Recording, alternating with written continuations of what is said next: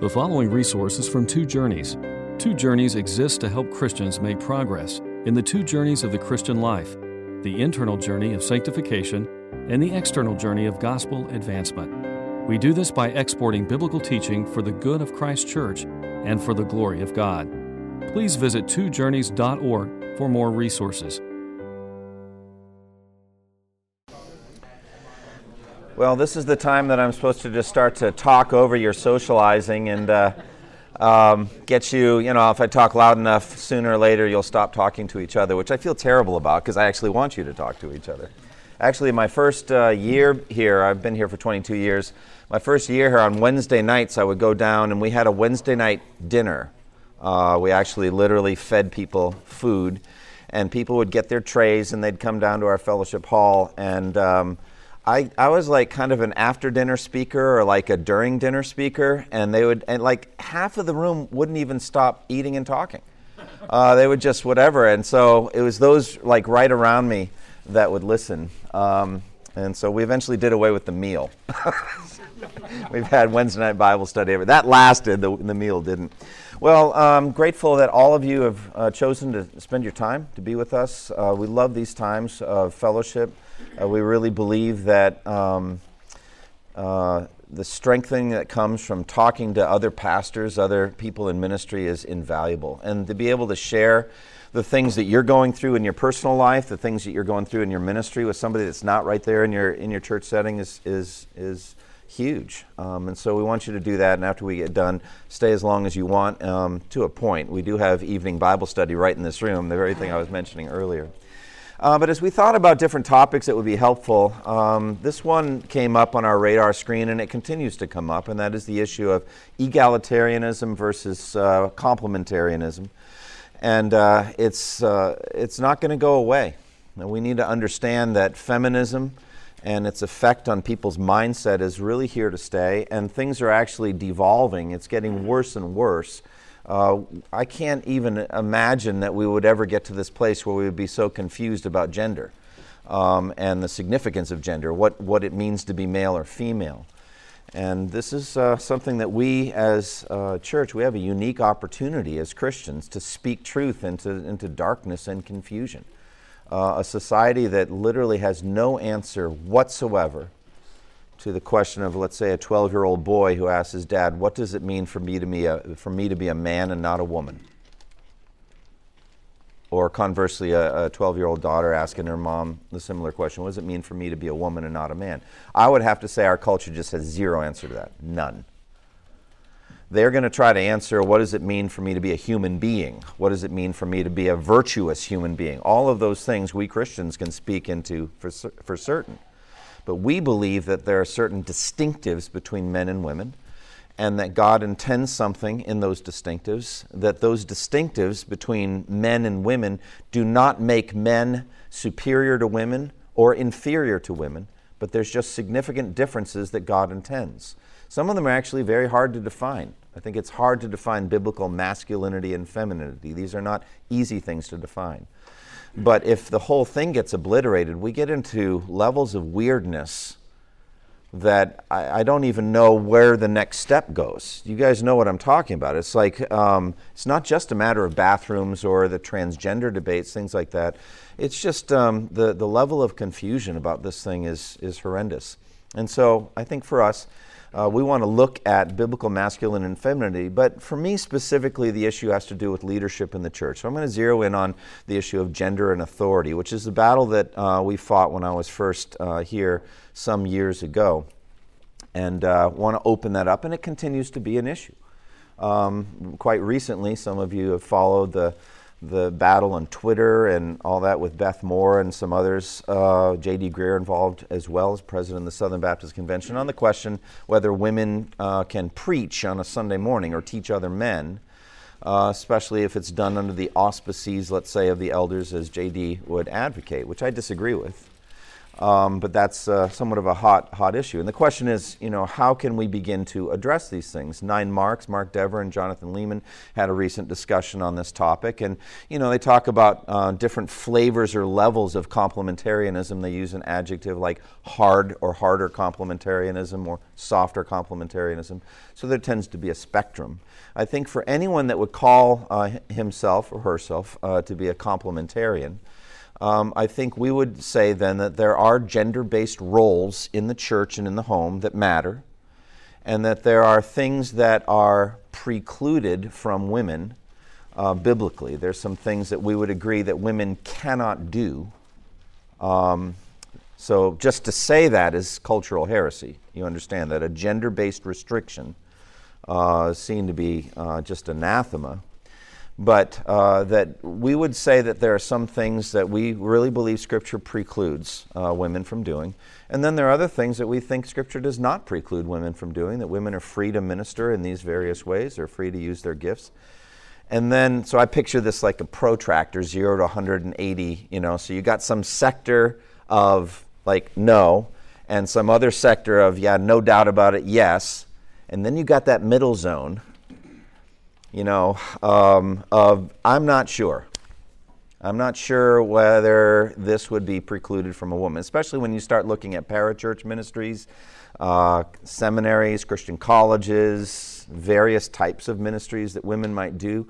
You know what I mean by parachurch ministries. Could be any ministry devoted toward any kind of Christian ministry, caring for the poor and needy, immigration issues, other things like that.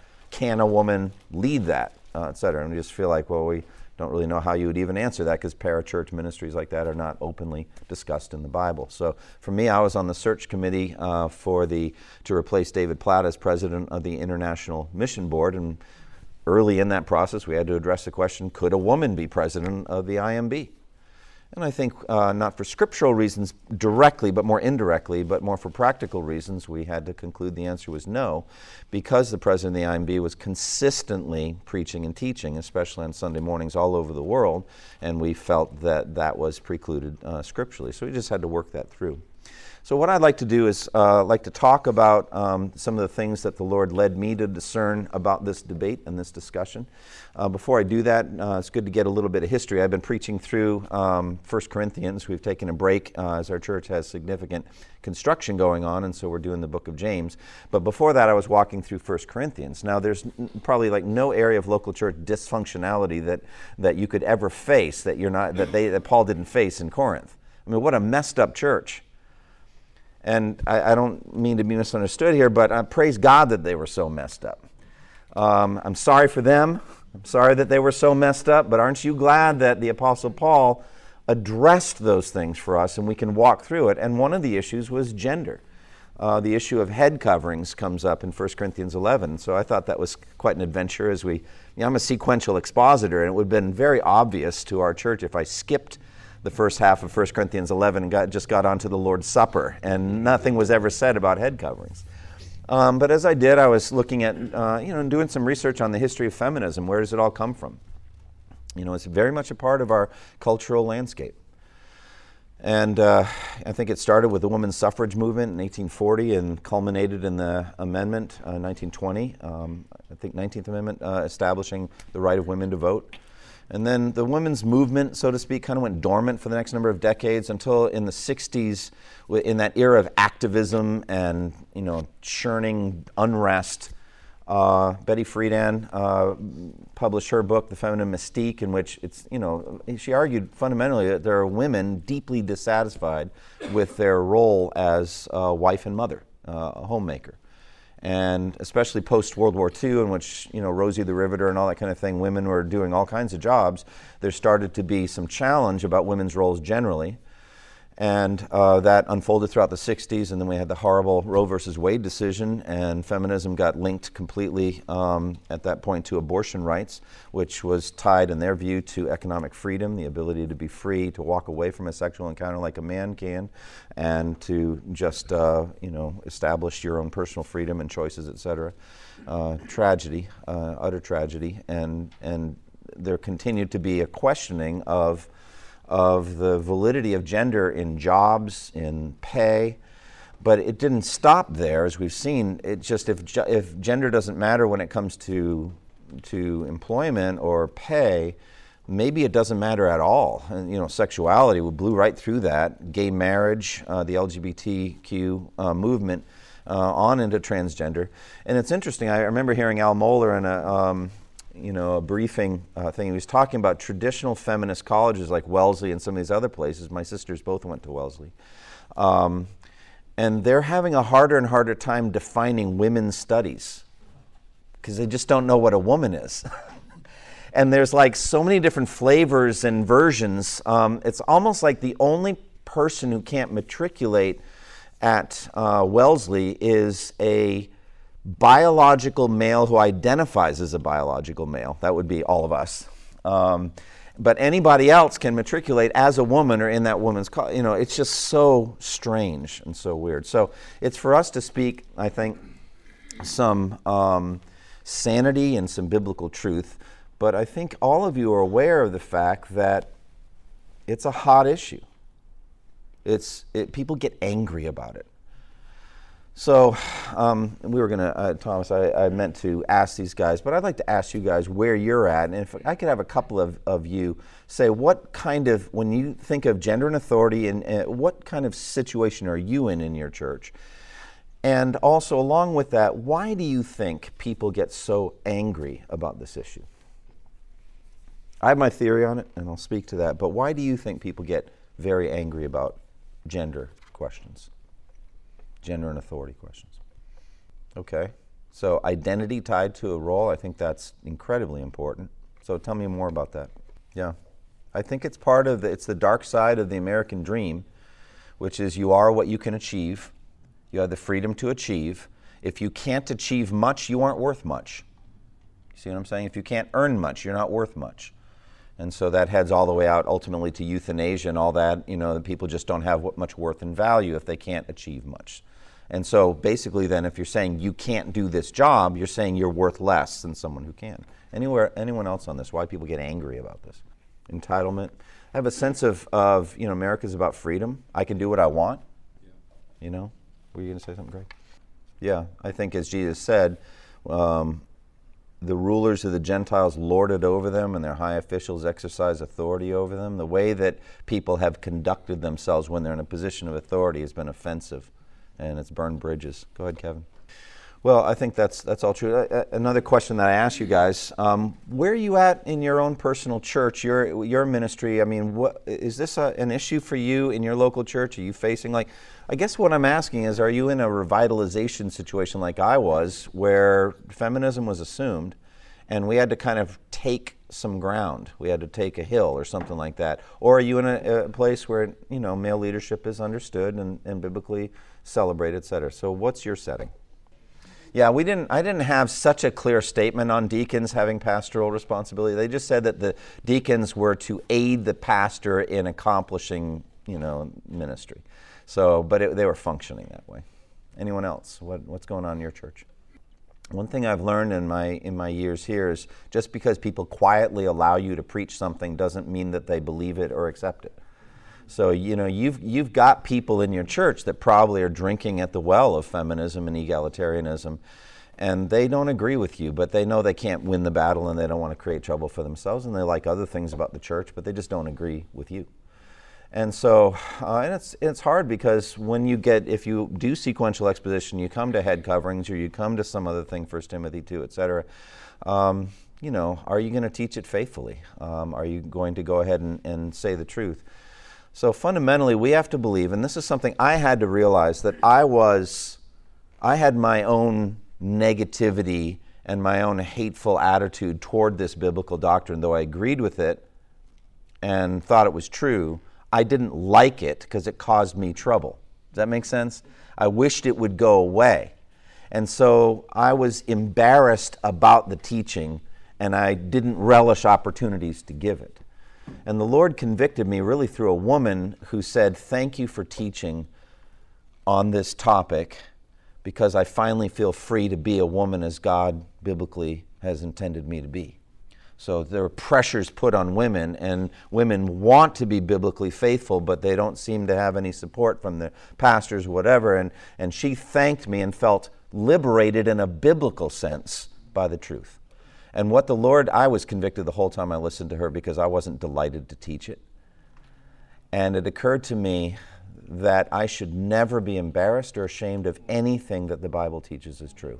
It's always good food. It's healthy and strengthening, and don't shrink back from anything, even if it causes you trouble. Frankly, even more if it does cause you trouble, because it means those people need to hear it.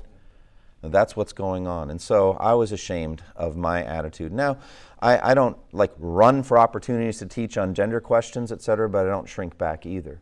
And I don't consider the head covering passage an easy passage. It's not an easy passage. It's hard to figure it out. It ends up being somewhat of a test case for whether the Bible's still relevant today or whether we selectively, pick and choose certain aspects. We have to walk through all that. All right, so what I'd like to do now is just walk through. This is an outline that I did a number of years ago.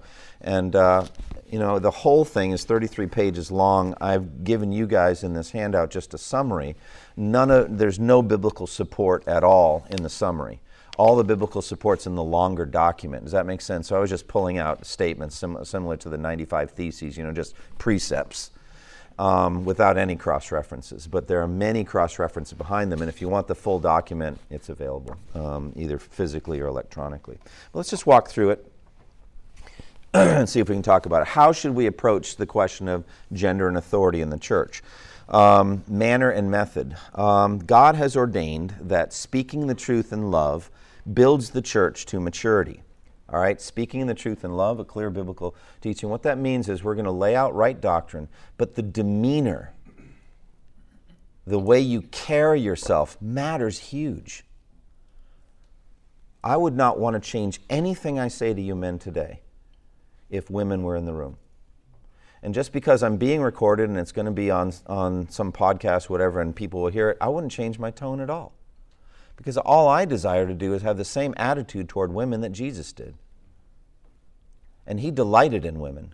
And he dealt with them as people who needed to hear the gospel, like the Samaritan woman, people who had gifts and abilities and talents and intelligence and were indispensable to the work of God. And I'll make the point, he didn't elevate any of them to be apostles. So he established male leadership, but he delighted in and cherished women. I want to do the same thing.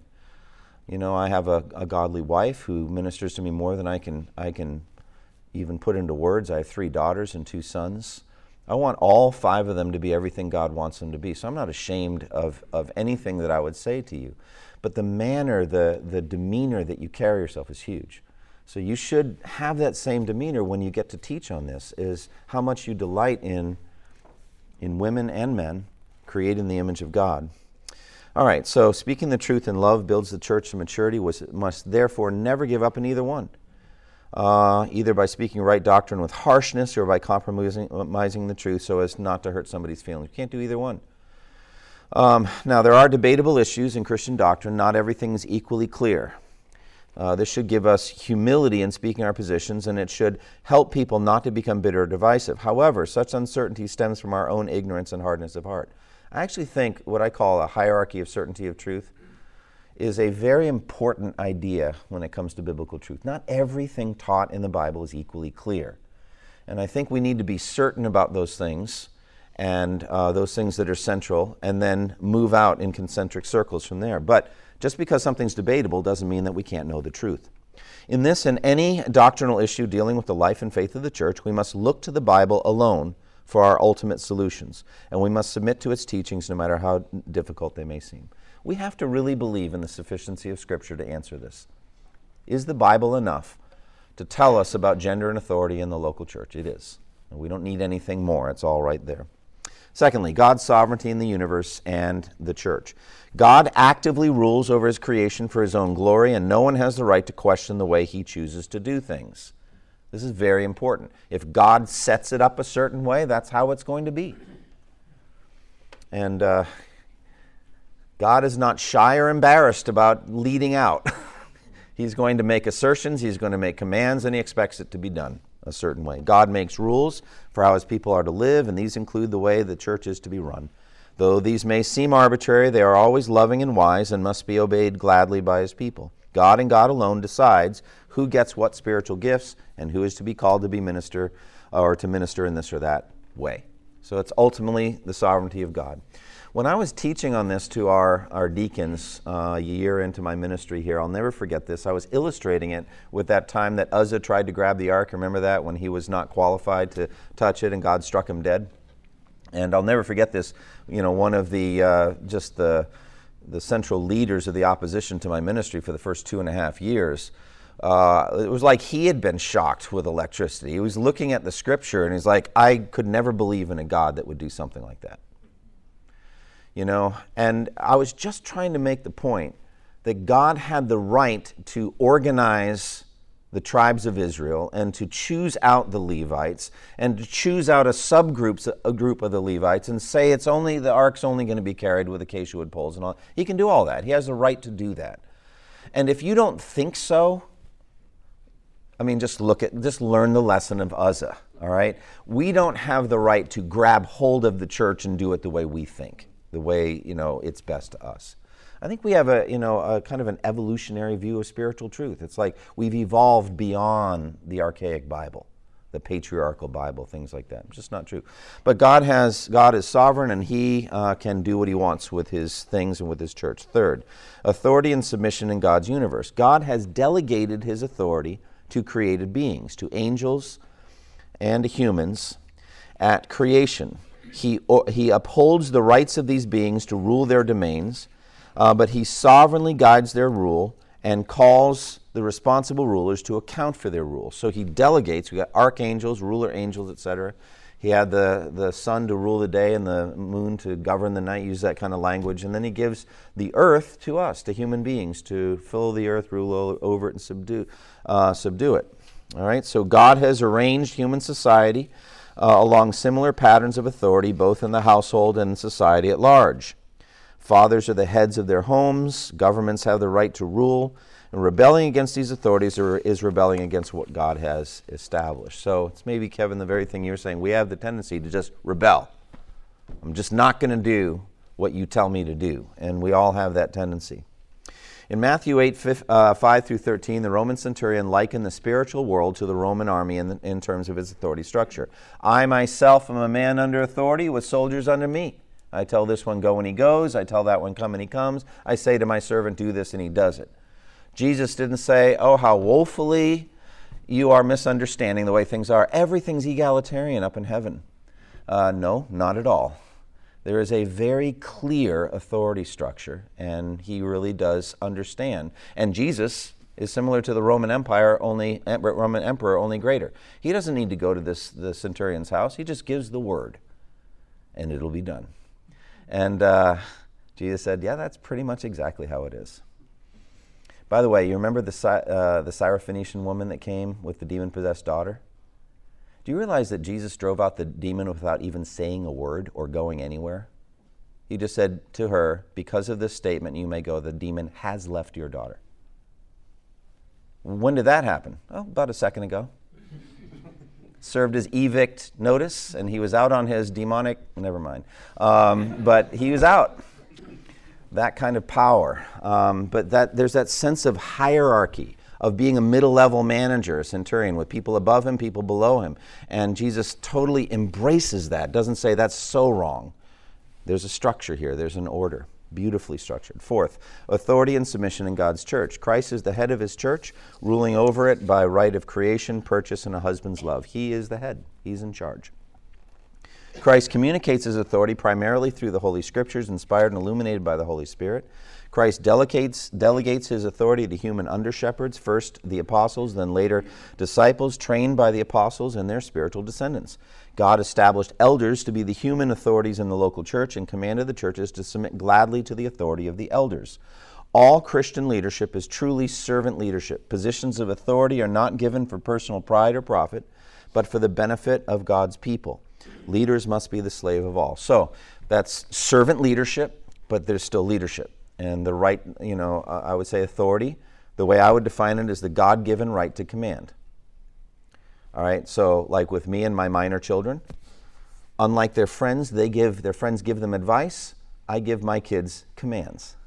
So what's the difference between advice from a friend and a command from a dad? How would you say is the difference? Well, one of them you have to do. The other one, you take it under consideration, that kind of thing.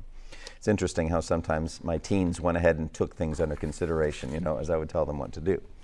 But fundamentally, servant leadership, all God-ordained authority is meant to benefit those that it's given to. And you're supposed to flourish under godly authority, like we flourish under Christ's headship. He's not there to fleece the flock and to ravage us. He's there to care for us and to serve us. Fifth, manhood and womanhood in creation. In the beginning, God created male and female in his own image and likeness. Males and females are equally in the image of God, equally responsible to him on Judgment Day, equally fit vessels of eternal glory in Christ. When I do premarital counseling, after doing stuff in Matthew 19 where Jesus talks about divorce and through that talks about marriage, I go then back to Genesis chapter 1 through 3 to set basic foundational principles for marriage. It's interesting to me at Genesis 1, basically there is no gender-based distinction at all, just that the genders exist. There's almost a perfect egalitarianism in Genesis 1. But in Genesis 2, there is a gender-based role differentiation. Both of those are important, but of the two, the first is more important.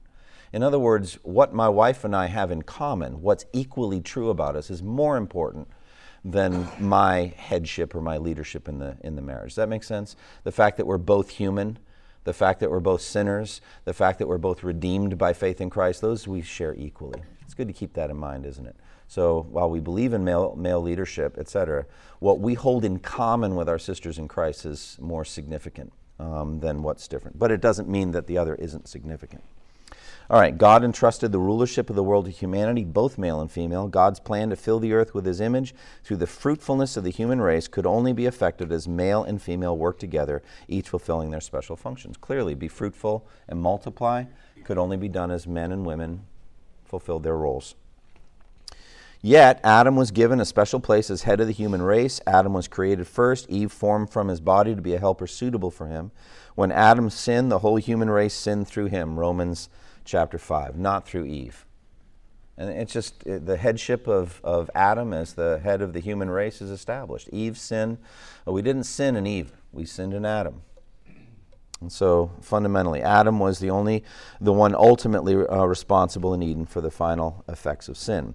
The headship and submission relationship of male and female was not, therefore, the result of the fall into sin, but it was part of God's wise plan for the earth.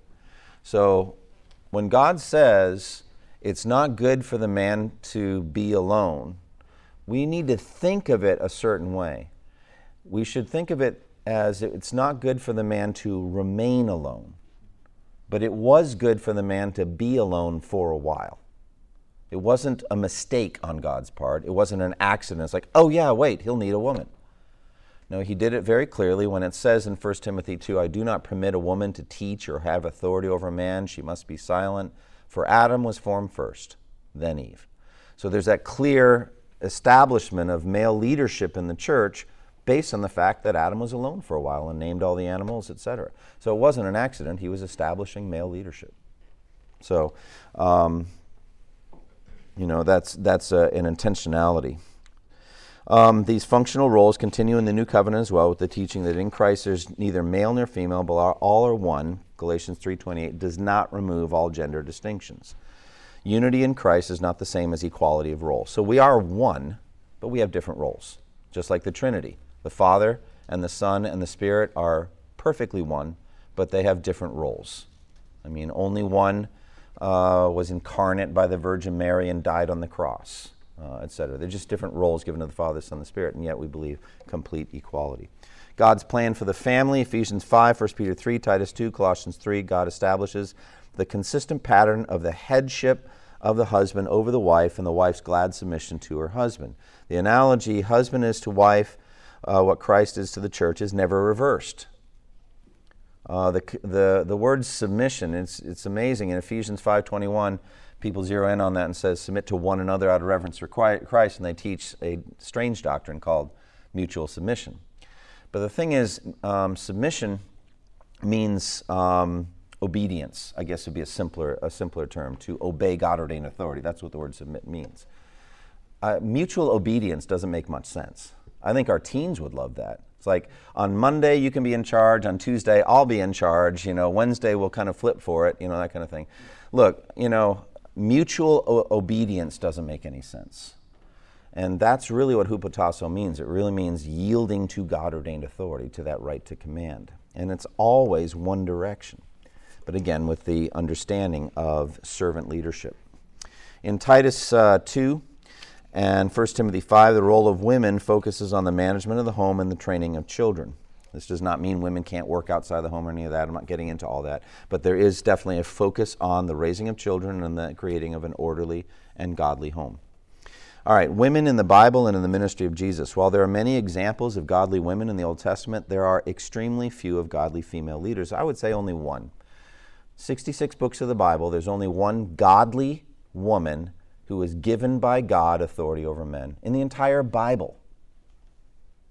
And if there's ever an example of what do you call the exception that proves the rule, this would be a prime example. Deborah pops up in the weirdest book in the Bible, one of the weirdest books in the Bible. All right? Why do I say that? Because Judges is just whacked. The stuff that happens in Judges, I mean, even the last section following the Levite and his concubine, and what a mess. And they're not any different, it seems, than Sodom and Gomorrah by the end of it. It's like in those days, Israel had no king and everyone did what was right in his own eyes. So that's not a great place to find the only godly woman leader of men in the entire Bible. It seems to be making a point by that. Other than that, what names would you cite? Any of the other godly women really are just functioning generally within the roles that we've been discussing here, like Queen Esther in submission to her husband, etc., or Mary. There are a lot of godly women doing that, but not leaders over men. You don't see that kind of thing. So I think that's significant. In the New Testament, there are likewise few women who are cited as godly leaders. Priscilla, who with her husband Aquila led Apollos to a more mature faith in Christ. It's strange the things that people say, like the laborers are few divided in two. I heard that one before. It's like, that's just bogus, all right? We are all given evangelistic responsibilities. No one is saying a woman can't share the gospel with a man. We're not saying that at all. And in this case, it seems that Apollos just lacks some significant facts about the gospel. Phoebe, who is perhaps a deaconess, Priscilla, we just mentioned Lydia, at whose house Paul stayed in Philippi. However, none of these women are spoken of as authoritative spiritual leaders in a local church, whereas there are a large number of men who are cited as church leaders. And the New Testament, therefore, is just as silent as the Old Testament when it comes to examples of women leading men. Now, Jesus Christ, the most courageous, countercultural man in history, of whom it was truly said that he was not intimidated by men. He paid no attention to who they were. He was not worried about cultural norms. He challenged the norms on Sabbath observance whenever he wanted to, because he was Lord of the Sabbath, he said. And why do I say all this about Jesus? Because Jesus was not buckling to the patriarchal pressures of his age by not elevating women to be apostles. He elevated women exactly to where he wanted them to be. He wanted them to be disciples, sitting at his feet, learning like Mary did when Martha was bustling around making 17 dishes for the most elaborate lunch they'd ever had, And then she said, "Don't you care that my sisters left all this work for me to do?" Remember that? And he said, "Martha, Martha, you're worried about so many things. I don't care that we eat all these dishes. This is a unique opportunity. Mary has chosen the good portion, and it will not be better portion. It will not be taken from her."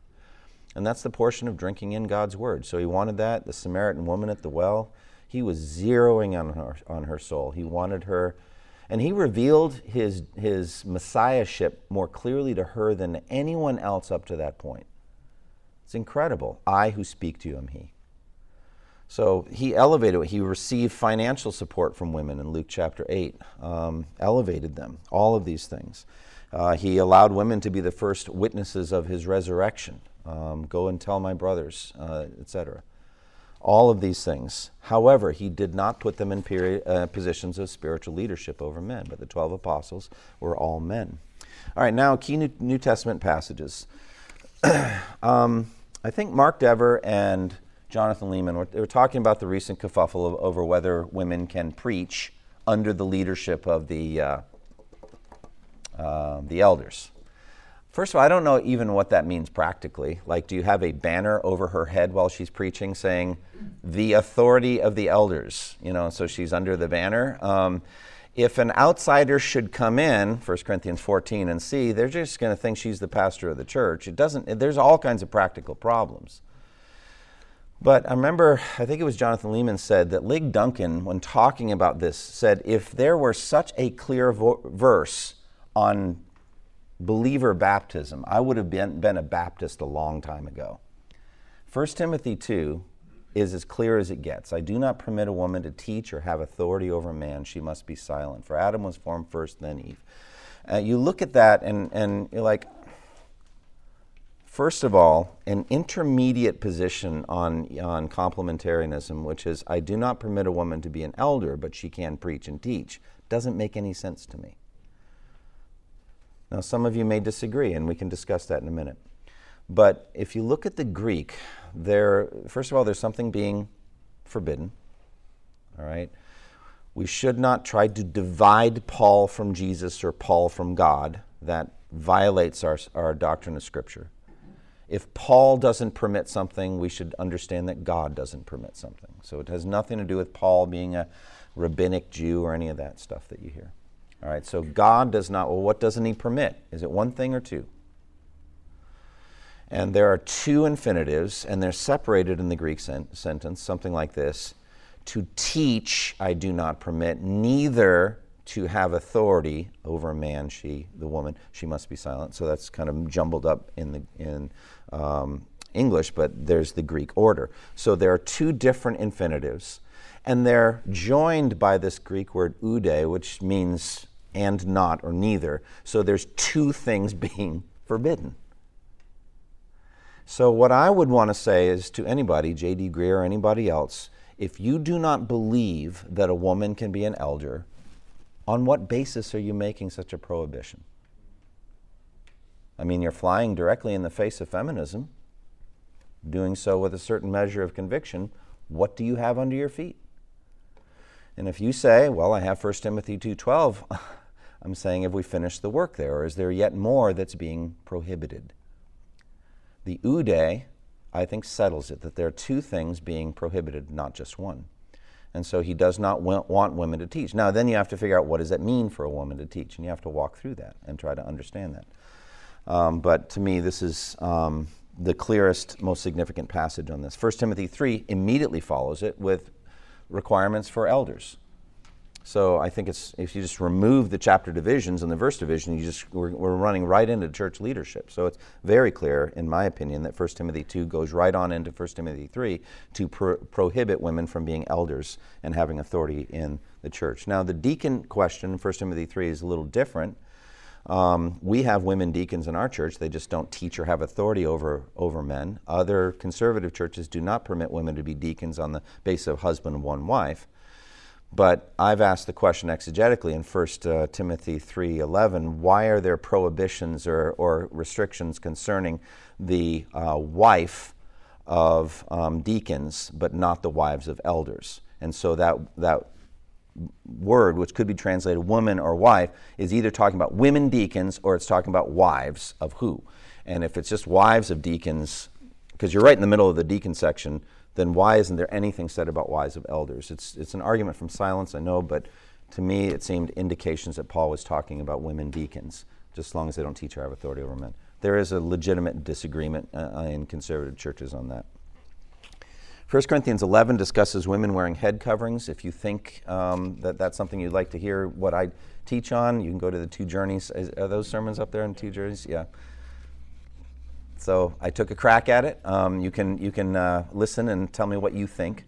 I think what you've got there is a timeless transcultural principle of male leadership in the local church, but with a time-bound cultural expression. So the head covering is not something that's done in all the churches necessarily, but the male leadership is. All right. 1 Corinthians 14 again limits women in public worship, where that's the portion where it has women being silent in the churches. I think the context there has to do with the evaluation of prophecy, but there's different debates on that. Okay. So finally, encouragement to women to minister as God directs. Women should regard their own ministries as indispensable to the healthy growth of the church, and men should see it the same way as well. No woman should consider herself of any lower value because she is restricted from teaching or having authority over man, any more than a man who's not gifted or called to be an elder should consider himself lower or of less significance than an elder in the church. That's just not true. Every member of the body of Christ is equally important, loved, redeemed, and able to be fruitful through the Holy Spirit with his or her spiritual gifts. You don't have to be an elder to be fruitful in gift and be able to minister. Okay? All Christian women who use their gifts to build up the church will receive gracious and just rewards from God on Judgment Day, and will be rewarded by exactly the same criteria as men: faithfulness, obedience, love, fruitfulness, etc. Fundamentally, what did your master want you to do, and did you do it? And if you did, then he'll reward you. It really just comes down to that. And has he expressed his will to us? He has. And so we should be faithful and wait for our rewards on Judgment Day. So that's just a quick overview of the things that I teach in this longer document. I'm going to stop now, and Andy, why don't you come up and give us some of the case study stuff, and then we can go to some Q&A. Thank you for listening to this resource from twojourneys.org. Feel free to use and share this content to spread the knowledge of God and build His kingdom. Only we ask that you do so for non-commercial purposes and in accordance with the copyright policy found at twojourneys.org. Two Journeys exists to help Christians make progress in the two journeys of the Christian life: the internal journey of sanctification and the external journey of gospel advancement. We do this by exporting biblical teaching for the good of Christ's church and for the glory of God.